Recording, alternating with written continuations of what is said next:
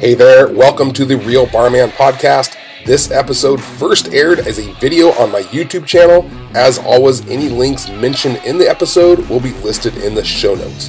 Enjoy. Today I'm going to show you how to start your own in-house delivery service for your restaurant, and it's happening now. Deal with it. So today we're talking about cutting out the middleman, your third-party delivery service, your Uber Eats, your DoorDash, so you can make more money. All right, this is this crazy day and age we're living in. It's a whole new model that you have to adapt to, and I know it might seem like a daunting task to get your own delivery service in-house, but it really doesn't have to be. You're basically training someone to put food in a bag and drive it someplace. Okay, of course, there's a bit more to it than that, but that's the bare naked essentials of it. Now, you might be asking yourself, do I really need to start my own in-house delivery? I mean, I got Grubhub, I got DoorDash, Uber Eats, they're all doing it for me. Do I really need to start my own? Well, here's why. First off, those third-party delivery services, as you know, are taking 25 to 40% of your money. Tough to survive like that. Definitely tough to thrive like that. It's highway robbery when you're doing 95% of the work. And I know they do marketing and they help you show up on Google, but when they're taking all your money, it doesn't matter how many to-go orders you have. Second, and this one is the most important one, when your customers order through a third-party delivery service, that third-party delivery service keeps the customer info, the name, their email, their phone number, and they won't share it with you because they're selfish brats. All right, that means you can't remarket to these people. And with email, it's free. Okay, this information is gold, and yet you're not allowed to build your gold reserves. Third, with in-house delivery, you have quality control. All right, one of the biggest problems with third-party delivery is they don't give a shit about your restaurant.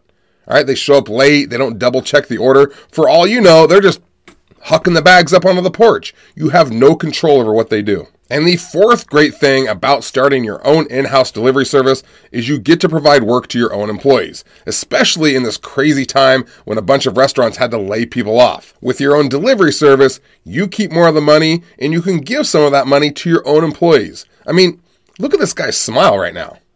You did that.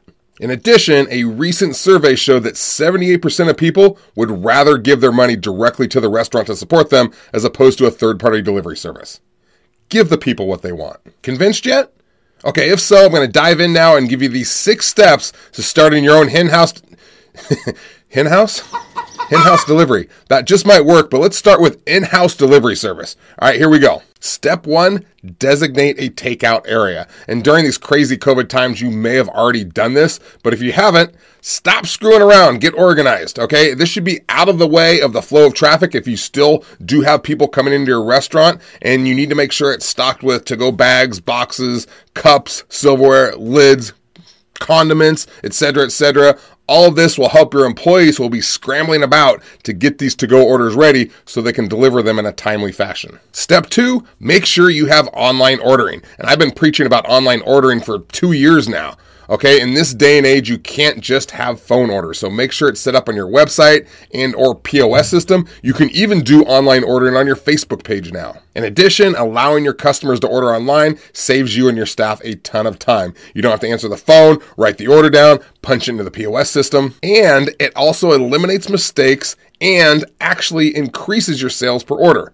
I'm not just yanking your chain here. It's a proven fact that people will add more to their online cart than they will when speaking on the phone to an employee. All right, that's great news for you, but only if you have online ordering. Step 3, hire and train new drivers. Now, you can use your current employees, your servers, bartenders, bussers, so on and so forth, and train them as drivers, especially during this time when they might want more shifts. So if they don't mind doubling down as a delivery driver, you can do that. However, I find that many restaurant employees might consider this a step down from working inside the restaurant as like a server or bartender. But with many restaurants on limited capacity, beggars can't be choosers. But I do find that hiring new employees, training them as drivers, and then also using them as part-time employees inside the restaurant, in my opinion, is a great way to go. Now, I gotta go sidebar here because training new drivers is muy importante. So, inside this 6 steps to starting your own in-house delivery service, I'm now gonna give you the 5 steps I recommend for training those drivers and to-go people. I know, it's like finding a Kit Kat inside your donut. Bonus treat. Okay, so step 1 of the 5 steps, Inside the 6 steps, train them to care. And I know this seems obvious, but so many issues can arise during takeout. So make sure from the time that the food goes in the bag to the time that it's handed to the customers that your drivers take great pride in their jobs and the orders they're fulfilling. Okay, you won't get this from third-party delivery services. Step 2, train them to answer the phone. Okay, this is extremely important because the phone is a huge part of your customer service now. Right? They can't be dull and curt. In fact, you want your employees so friendly that you can hear them smiling right through the phone. Okay, sorry, but it's important. I'm not kidding. Train them to smile when they talk. You can actually hear it in their tone. And then, of course, make sure the orders are accurate. Have them repeat the order back to eliminate mistakes. Step 3, hustle with caution. Now, we don't want them getting in an accident, of course, but lollygagging leads to getting behind, which leads to long delivery times, which leads to cold and wilted food. Hustle, hustle, hustle. Step 4, teach customer service skills. Okay, customer service isn't just for dining customers. All right, the purpose of customer service skills inside the restaurant is to get those customers to come back again and again to your restaurant.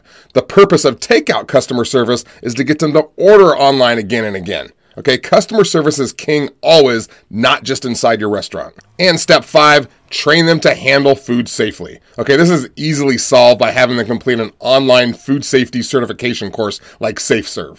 Okay, safety first. Okay, we've had our Kit Kat, our little training treat, so let's get back to the donut. All right, step 4 in the 6 steps to starting your own delivery service, train your drivers to be hybrids. Since I'm all about systemizing and efficiency, I highly suggest you train your drivers to do other tasks around the restaurant so you get the most bang for your buck during downtime. This could include running food and drinks for servers, bussing tables, filling the ice machine, sweeping, etc., etc. Really anything that a barback or a busser might do during their shift. What you don't want are your delivery drivers standing around, waiting for orders.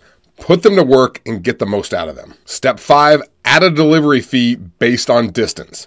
Okay, many owners don't start their own in-house delivery service because they figure it's going to cost them the same amount of money to pay their own drivers as they do paying Grubhub or the other delivery services. So yes, it will cost some money, but not nearly the same, and it can easily be offset by charging a delivery fee, which people are more than happy to pay for that convenience. By charging a delivery fee based on distance, you will cover most of your minimum wage and gas expenses, and it won't come close to that 25 to 40% that third-party delivery services are gouging you for. And the final step, step 6, decide on delivery distance and order minimums. You don't want to waste your time and money on delivering too far or for an order that's too small. Okay, if you have a decent online ordering system, it should be able to set zones and distances as well as fees, which we just talked about. So all of this, these 6 steps, comes down to increasing your margins and controlling your customer service and reputation, which is everything in business. And then remember this, even if you start your own in-house delivery and it doesn't work out, you haven't lost much. It's not like you're pouring a bunch of money into it.